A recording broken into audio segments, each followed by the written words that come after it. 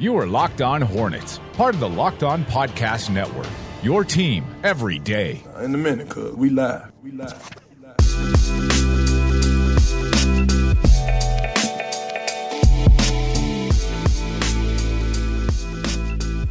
This is Locked On Hornets, your daily podcast on the Charlotte Hornets and the NBA. We are part of the Locked On Podcast Network, your team every day. Search your podcast app for Locked On to get podcast on the NBA, the NFL, MLB, and fantasy sports. I'm Doug Branson. I cover the team for FanRagSports.com. I'm also your humble host here live in the Gittimer.com studios in BEA, beautiful uptown Charlotte. I'm joined by my co-host, as always, the man, the myth, the legend. He's been covering the Hornets since they were the Bobcats, David Walker. David, this is going to be a fun show. Oh, without a doubt, Doug. You know what I remember about those early days covering the Bobcats? Mm-hmm. Not much. I was drinking a lot. But what I do recall was that hasn't really changed. There was no Kemba Walker.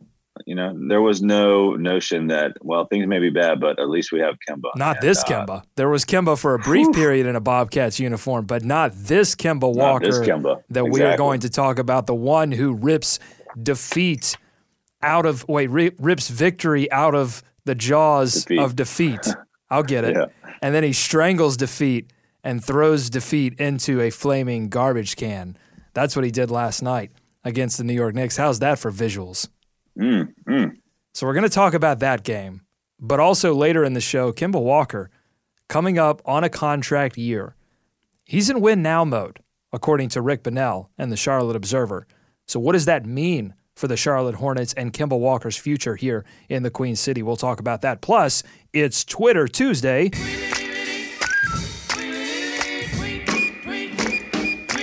We asked for your questions on Twitter at Locked On Hornets, and we got a few, so we're going to discuss those throughout the show. Is Kemba an all-NBA candidate? Can Malik Monk develop in Charlotte? Is it possible? And we've got more coming up throughout the show. But first, let's chat about this game last night against the New York Knicks. The Hornets get their fourth win in a row, 137-128 in overtime. David, the story, obviously, on the Hornets side is Kemba Walker, 11 of 21 from the field, hit he hit three three-pointers in overtime, but hit his last four after going 0 of 8 from beyond the arc. 31 points in this one, 7 assists. He scored or assisted on all baskets in overtime. And then Dwight hit those a few free throws there at the end. But an absolutely outstanding game from the captain. They were in control most of this game, had a 13-point lead at halftime.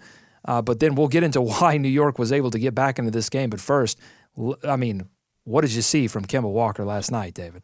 Oh, vintage Kemba there. Yeah, I was a little upset because I was calling for 51 points last night so he could break Del Curry's franchise scoring record. That did not happen. But, man, if he didn't make a run at it late, he got off to a bit of a slow start. And you mentioned the struggles from behind the three-point line through most of the game. But that's just Kemba, man. I mean, honestly, that's been something that even Steve Clifford said going back to his rookie year when he wasn't shooting with the same efficiency. Mm-hmm. He was never afraid to take the big shot. Clifford and the team have always been comfortable with him doing that.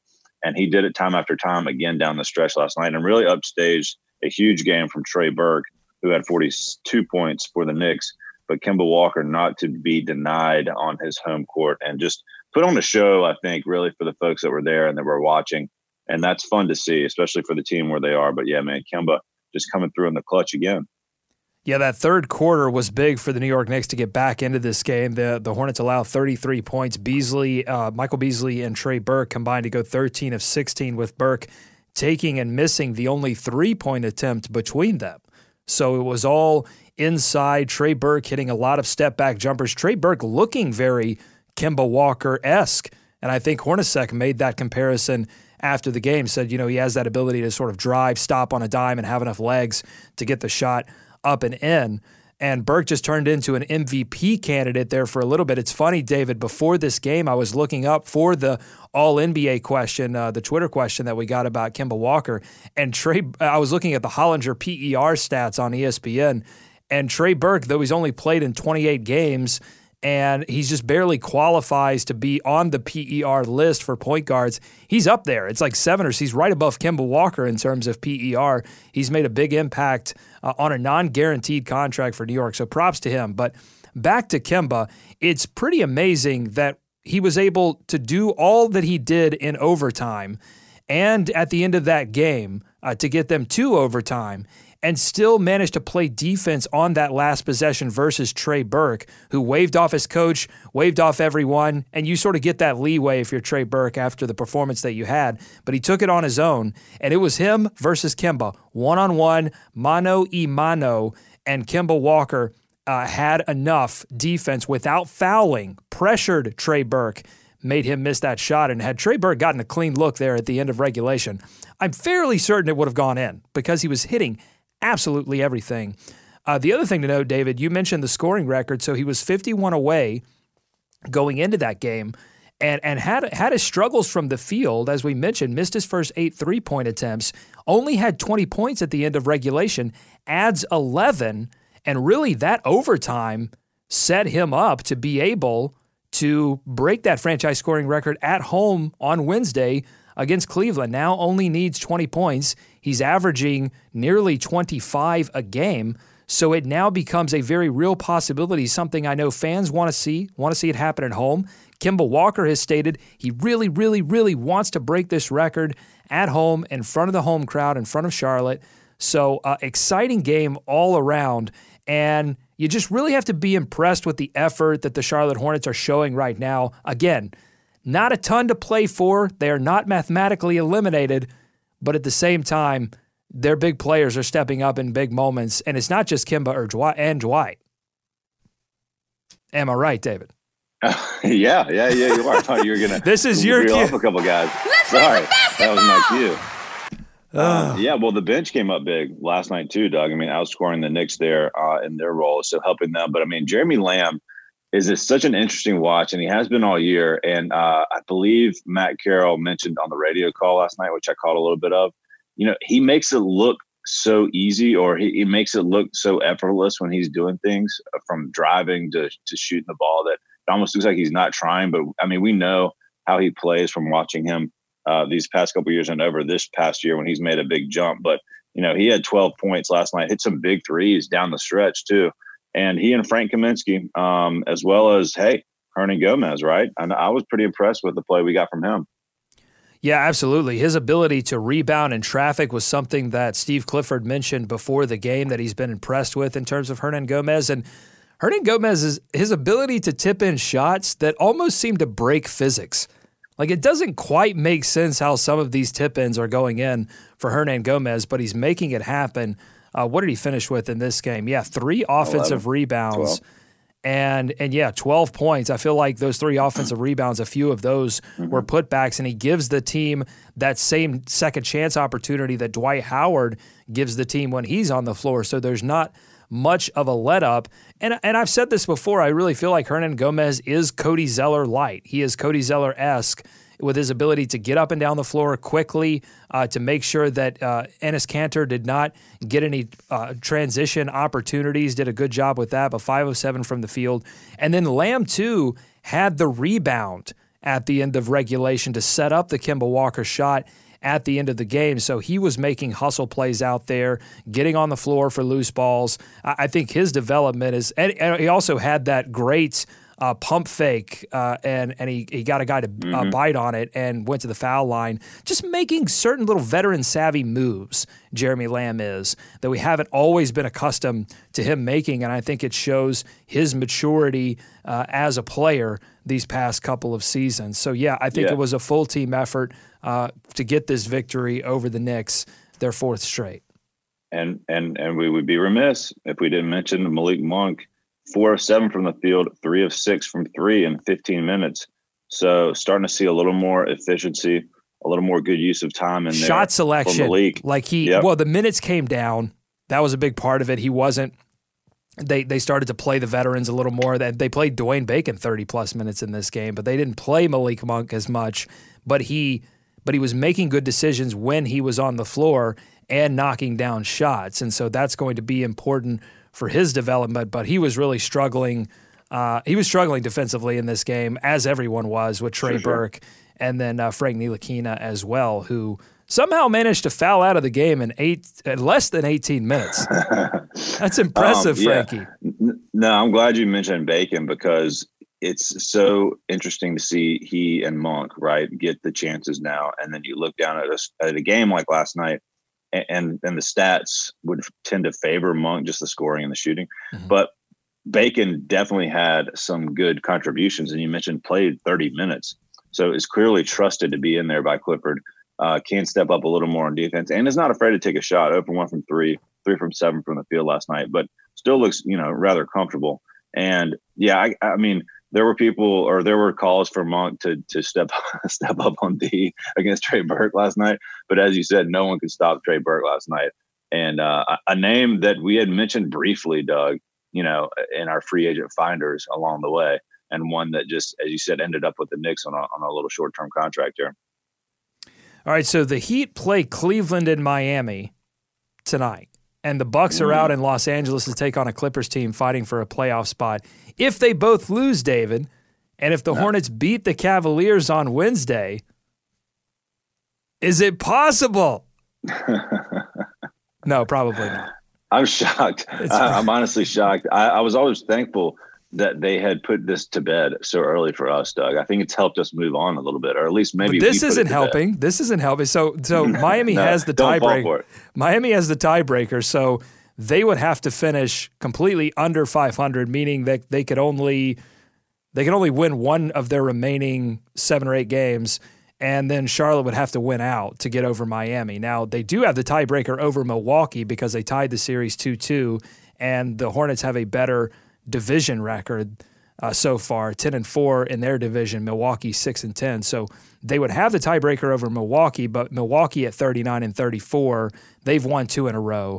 So it's not really possible. But it's amazing that they are still even in the conversation this late with how badly they were playing before this little stretch run. But it is, I think, exciting to see some of the best players step up. David, we have to take a short pause.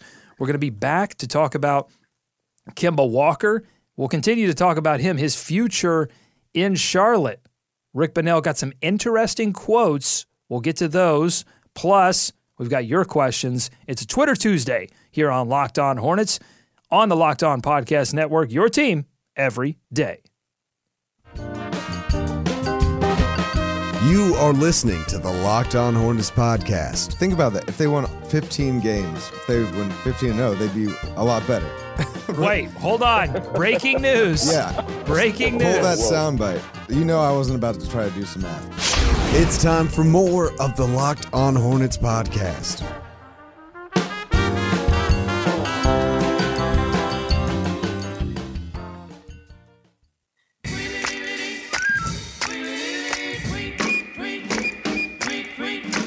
A Twitter Tuesday here on Locked On Hornets. We asked for your questions on the Hornets, the NBA, really anything on Twitter at Locked On Hornets, and we have a few. Danny on the chat forwarded us a YouTube link of Gerson Rosas, an executive with the Houston Rockets and serious candidate for the Hornets open GM position. He was speaking at the Sloan Sports Analytics Conference on a panel on draft day analytics. Some interesting quotes throughout, and I've selected a few, David, if you'd like to hear them. I don't know if you got a chance to watch this. It was a long one. We can put the link in the show notes if you want to check it out. But Rosas, a serious candidate for the next general manager of the Charlotte Hornets, so it's always good to hear what he thinks on anything front office, personnel, team building related. So I've got a few quotes here. On evaluating draft talent, he said, quote, "We all have very similar information. It's all in how you apply it. There's no secret formula. You get the best information you can get, and you process it as a group. When you evaluate a prospect, it's not just who's highest on the guy, it's who's lowest on the guy. You can't enumerate everything." That's interesting because Rosas sort of viewed as someone who is strong with his analytics game. But he also has that perspective. Hey, you can't go by the numbers on everything. You still have to rely a little bit on traditional NBA guys who have been around the game for a long time and who know the game and say, can this guy play? I think that's my favorite part of what he brings to the table, Doug, is his ability to combine those two things. Because I think that's where you really found the sweet spot. I mean, analytics is not going away, but the knowledge of the game is not either. And that's my favorite thing about Rosas potentially coming in and bringing kind of that new mix of, that mix of new and old traditional type and maybe forward thinking to the GM spot. On selecting the right player for your organization, he says, you don't make the pick for the market, you make the pick for you. I think that's important too when you look back at maybe some of their previous selections. Could have been, I think you could argue that some of those selections, including Malik Monk, were a little bit, there was a little bit of a market factor in there.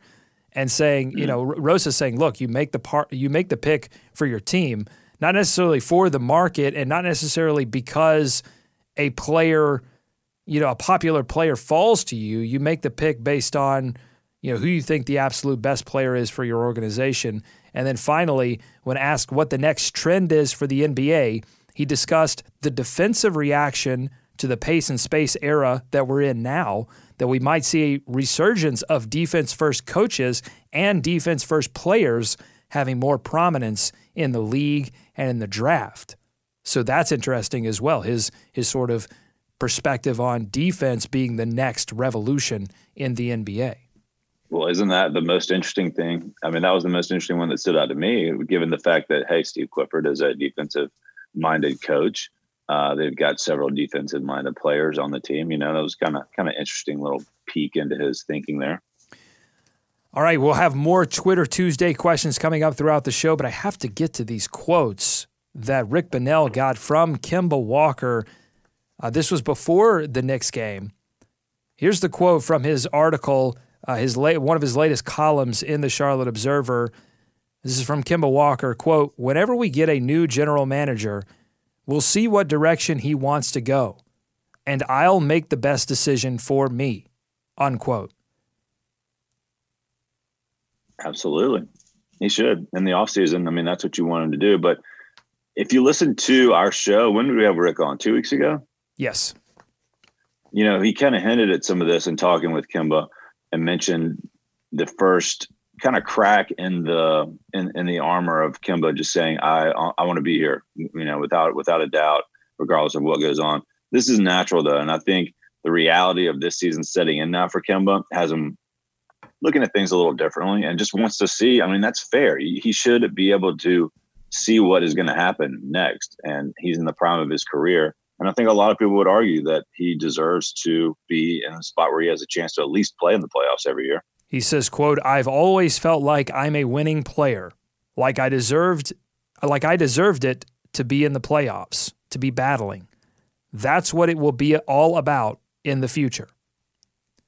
He's pretty clear in this article. Yeah. I mean, you don't have to read too far between the lines to come to the conclusion that Kemba Walker is most likely not interested in being part of another Charlotte rebuild. Remember, right? He was already part of one. He came in at the beginning of the first rebuild that led to the Michael Kidd-Gilchrist selection, that led to the Charlotte Hornets that you see today, the Nick Batum acquisition, that teardown that began with Rich Cho, his teardown and rebuild, and signing Al Jefferson and getting the Bobcats to the playoffs, and then 2 years later getting the Hornets to the playoffs. He was part of that. So he's seen the depths of where a team can go. In fact, he's seen the lowest depths in NBA history, 7-59. Lowest win percentage for a team in NBA history. Like, he's been to the bottom, and I think there's a part of him that goes, wait a minute, I've had a few knee procedures. I'm getting late in my career. I mean, I, like all of these other NBA players, want to compete. What do we always talk about in free agency, David? Players are less interested in market. They're less interested in a city's ability to give them what they need. They're more interested in what a basketball team can give them in terms of putting a winning product on the floor that allows them to play in the postseason, not only play in the postseason, but also compete in the postseason. And think about where Kemba's been over the last 2 years, right? 2 consecutive All-Star appearances. That's 2 consecutive All-Star weekends, kind of being in that class, being in the upper echelon of players in the NBA. And those guys are still competitive. And those guys, most of them, are competing at the highest level in the playoffs, in the postseason, right? So he sees that. He sees that among this peer group, and he's not really part of that. So it's only natural for him to say, hey, I want a piece of that as well. Does that, as someone that's been watching the Hornets and watched Kemba, does that either make you worry, or does that give you cause for concern, or does that rub you the wrong way? How do you think that's initially going to react with most Hornets fans that are watching? I think most Hornets fans are going to react in the way that I'm reacting right now, which is, yeah, Kemba's right. Yeah. He spent 2 seasons essentially having to save this team from absolute obscurity. Last night's Knicks game was not an exception. It was the rule. That's what Kemba has had to do for 2 seasons now. Come in not only in the fourth quarter, but he has to do it in the second quarter too. Has to come in when this second unit that they have not been able to build for 2 seasons now flounders. Come in and be an absolute superhero to get this team back into contention game after game. And I think that has to be frustrating on some level. And the fact that he's the 6th highest paid player on the team, and the fact that this team is not competing for a playoff spot. All of those are very frustrating things to a player that you saw it last night. I mean, he is the ultimate competitor. I would put him in terms of those rabid, those absolutely insane competitors that we have in the NBA. I mean, I'd put him top 5. I'd put him right there with LeBron James. I'd put him right there with Kevin Durant and Russell Westbrook. Those guys who are just going to absolutely cut your heart out for a victory. Yeah, the guys that you have to take their head off to stop them. I know, it's amazing to see. It's special to have someone like that on the team. So a guy that is across the board pretty much someone that other fans can point to and say, yeah, I'd like to have that guy on my team. And maybe that's why, Doug, that's why I am so in favor of them doing whatever they can to keep him, because of the savior he's been to the night in, night out fan, right? To the people that have had to watch, not had to, but we had to watch all these games. So the people that have watched the last 3 seasons, the last 2 in particular, and when he's been the only saving grace, right? I've developed a certain affinity for that. It's like, well, at least I can see what Kemba might do tonight. So I'm fully admitted that I'm biased in this when this comes to like moving on from Kemba. It's tough to imagine the Hornets without him and having to tune into them every night. I love these headlines from the past couple of Bunnell articles. Something Hornets Kemba Walker calls just not fun could force him out of Charlotte. And that was after this headline. Will Hornets Dwayne Bacon be a bigger catch than Malik Monk? There's a little bit of needling going on there, I feel like. You don't think those are up on the bulletin board? Or maybe they are up on the bulletin board. It's funny. This is great. I feel like this organization, I said this last season, it needs to be needled by the media, I feel like. It needs to be held. There should be a level of uncomfort, right? Yeah, exactly. Why would you want your franchise to miss the playoffs for 2 straight seasons, even though they've spent a lot of money and brought a lot of players in and made a lot of moves? They still can't make the playoffs. Why would you want that organization not to be held to account? And told, hey, this is not, it's been a while since you've drafted a player and had that player hit. It's been a while since you've made the playoffs and been a significant factor. So I think it's completely in bounds. But the headlines are great because they're borderline clickbait, and I'm here for it. This is Locked On Hornets. Our boys got to go Cobra Kai. We got to go 80s villain defense. Grow a goatee. Do the gladiator stab him real quick in the ribs before Have an the Eastern game? European accent. Only on the Locked On Podcast Network. Your team every day.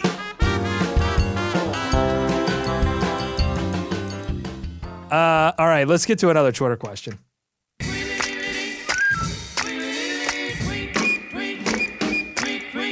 Our friend Rich from across the pond asks, do you think Marvin Williams and MKG have been told they are out? I guess that means like out, like no. I don't think that the organization does that. I don't think that's how you operate an organization. But they are struggling this month, though. Marvin has had a resurgence over the past couple of games and made some big plays, and MKG too, to a certain extent. I feel like he was a quiet factor in that Knicks victory, making several defensive stops and getting a few key rebounds as well. Now, do I think that either of them are, completely untouchable? I think no. I mean, you saw David, Steve Clifford playing Bacon late in that game in place of Michael Kidd-Gilchrist.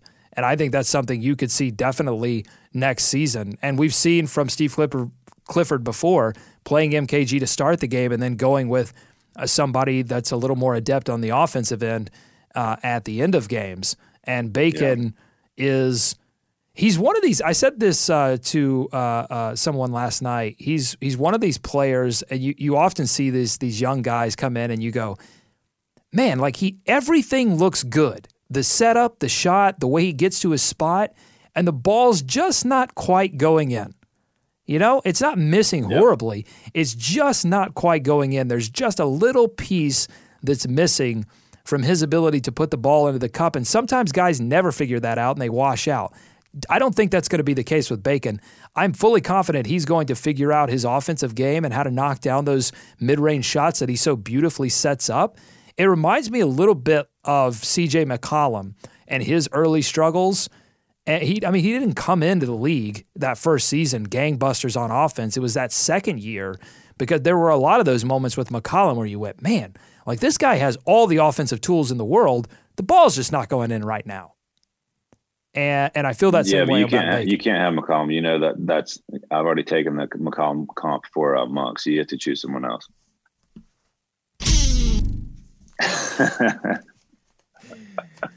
No, you're right. That's what I said earlier. It doesn't look out of place. Like he looks comfortable out there. It's just not thawing. And maybe he's one of these guys that just goes on a hot streak every once in a while. Like he can develop into that too. Well, it helps when you can play defense, when you're committed and have the size and strength to play defense. That's going to help him as well. Rich also says that he has a George Zedek rookie card. Rich. That's a good one. What's the most? Do you even have any more basketball cards? Do you have something laying around? What's the most obscure card that you held on to? If you don't still have them, like what's the most obscure one that you held on to for a while? I don't know how obscure this is. It's the Larry Johnson draft day card. Ooh. One of my faves. It's a great one. I have a Doc He's Rivers. On the phone. Do you know what I'm talking card. about? He's got the hat on. He's like leaning over the table. He's on the phone talking to, I don't know, Alan Bristow or somebody.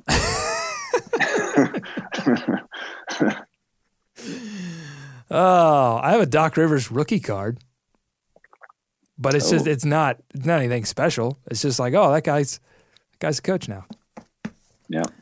Mike asks, I know the Hornets have not been so good lately, but any chance Kemba sneaks into the All-NBA conversation? He's been piling on the stats this year. David, what do you think? Kemba Walker in any of the All-NBA discussions?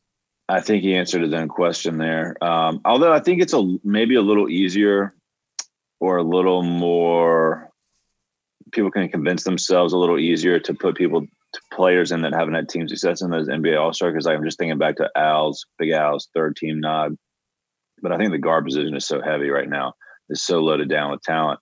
And you've got McCollum and you got Lillard and you got all these players doing well with their teams. It's going to be tough for Kemba to crack that in my eyes. I want a Darren Ravel in a Hawks jersey on the floor with hot sauce standing over him. I want that rookie card. That's their giveaway on the last night of the season for the Hawks. He's had some, back to Kemba, he's had some great games this season, but his numbers have lagged slightly behind last year's numbers for most of the season. This little surge that he's put together late has pulled some of them very close to last season, where it's almost identical at this point. But last season, he wasn't all in the All-NBA discussion. This season, you won't have too many players drop out from the guard position. I was looking over this. Isaiah Thomas for sure will drop out, obviously because he's in the Western Conference, but also because the future of his career is in question. But then you have Jimmy Butler, Kyrie Irving, and Victor Oladipo. I don't know why I made a Western Conference mention. This isn't Eastern Conference, Western Conference. But Isaiah Thomas will drop out. I'm still in all-star mode. But Jimmy Butler, Kyrie Irving, Victor Oladipo will all have cases that are fairly stronger than Kemba's. I think Butler and Oladipo may push DeRozan to the edge of All-NBA. And John Wall might drop out as well. Yeah, look what we're talking about here. This is crazy. I mean, DeRozan is playing out of his mind lately too. So yeah, it's gonna be tough.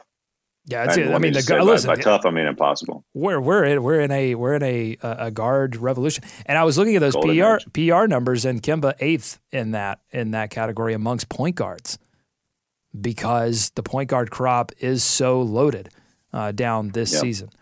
Do we have one? I think we have one more Twitter question. Deserves to be in the conversation, though. I'll say that it's just really hard to crack that right now. Oh, real quick, let's get to this one and then we'll get out of here. Shane writes, "Hey guys, I'd like to know what you think about the Malik Monk situation. Could have a young Lou Williams in the making. The onus is on the coaching staff to develop these guys, something we are clearly not very good at. Kemba is the only win." What do you think about that take? Well, that hot take. Drop that in the bucket. That's right.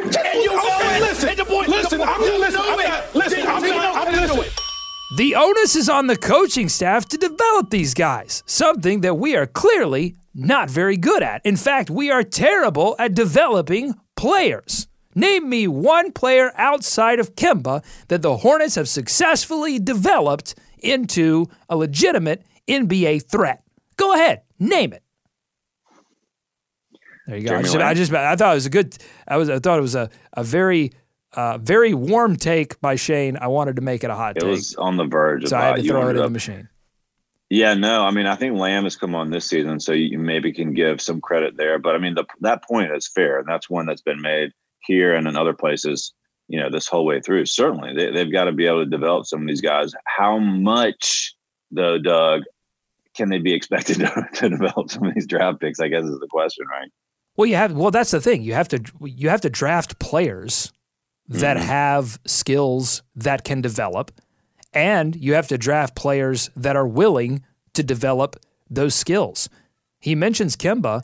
Here's the thing, Shane, like the coaches didn't force Kemba into the gym to work on his game. All the time. Every day. Yeah, every single day, right now. Working on his three-point shot after year 4. It was his desire and will to get better. He saw other players and what they were doing around the league to get into all-star contention, and he wanted that for himself. He was facilitated by respected shooting coaches, like several players who have reformed their shot in Charlotte, and that helped him, get his shot where it needed to be. But it took him 4 years. Here's the second thing. I would argue that drafting talent without a ton to develop is more responsible for their reputation than the staff. The Hornets have had some recent development successes in Travion Graham and Jeremy Lamb. But so much of this, David, I think is a mix of factors. I go back. We mentioned that panel that Gerson Rosas did at Sloan. And he was with Jonathan Givony as well, now of ESPN, but formerly of Draft Express. And they were asked what data they wanted that they couldn't have. And you know what both of them said? Do you remember? No, I don't. Psychological. Oh, wow. And that says it all. You cannot know for sure if the guy that you are taking, whether or the guy that you are acquiring in free agency, even though you have a ton of data on them, you just can't know for sure if that player is going to be able, in terms of the draft, to be able to handle the NBA lifestyle And in terms of any player that you acquire, you don't know for sure if they have the psychological makeup to continue to want to improve their game. So when I look at Malik Monk and Dwayne Bacon both, and Frank Kaminsky for that matter, those players will develop if they want to develop. Yeah, so much of this is personal desire, I feel like. Yeah, maybe we put a pin in this, Doug, because I think this is a valid thing to look at. Maybe it's something we can look at in the offseason kind of individually, where these players improved, how much they could have legitimately been expected to improve based on where they came in, based on where they came in. So yeah, a definite issue for the team, and that's a good question. All right. Thanks for all of those questions on Twitter. You can submit your questions anytime to us at Locked On Hornets, and we will get to them next Tuesday on the next Twitter Tuesday. Tomorrow, we've got Gavin Schall back in the building. Know it's Schall about the draft, Schall in on the NBA draft, Schall about the Benjamins. That's it. That's all I'm going to think of some more. I'm going to think of some more for tomorrow. But Gavin Schall of Locked On Nets will be here to help us break down some more NBA draft questions. So if you're interested in that, join us tomorrow. And then Thursday, we've got Power Thursdays and then Fun Friday coming up. So a lot more to get to this week. Thanks for hanging with us here on Locked On Hornets. Follow us on Twitter, Instagram at Locked On Hornets. Subscribe to us on iTunes, Stitcher, Overcast, Spotify, wherever you get your podcast. All you have to do is search Locked On Hornets and also tell a friend that we're talking about the Hornets, we're talking about the NBA, and we're taking your questions as well. We'll see you tomorrow. For David, I'm Doug. Go Hornets. Go America. Let's swarm Charlotte.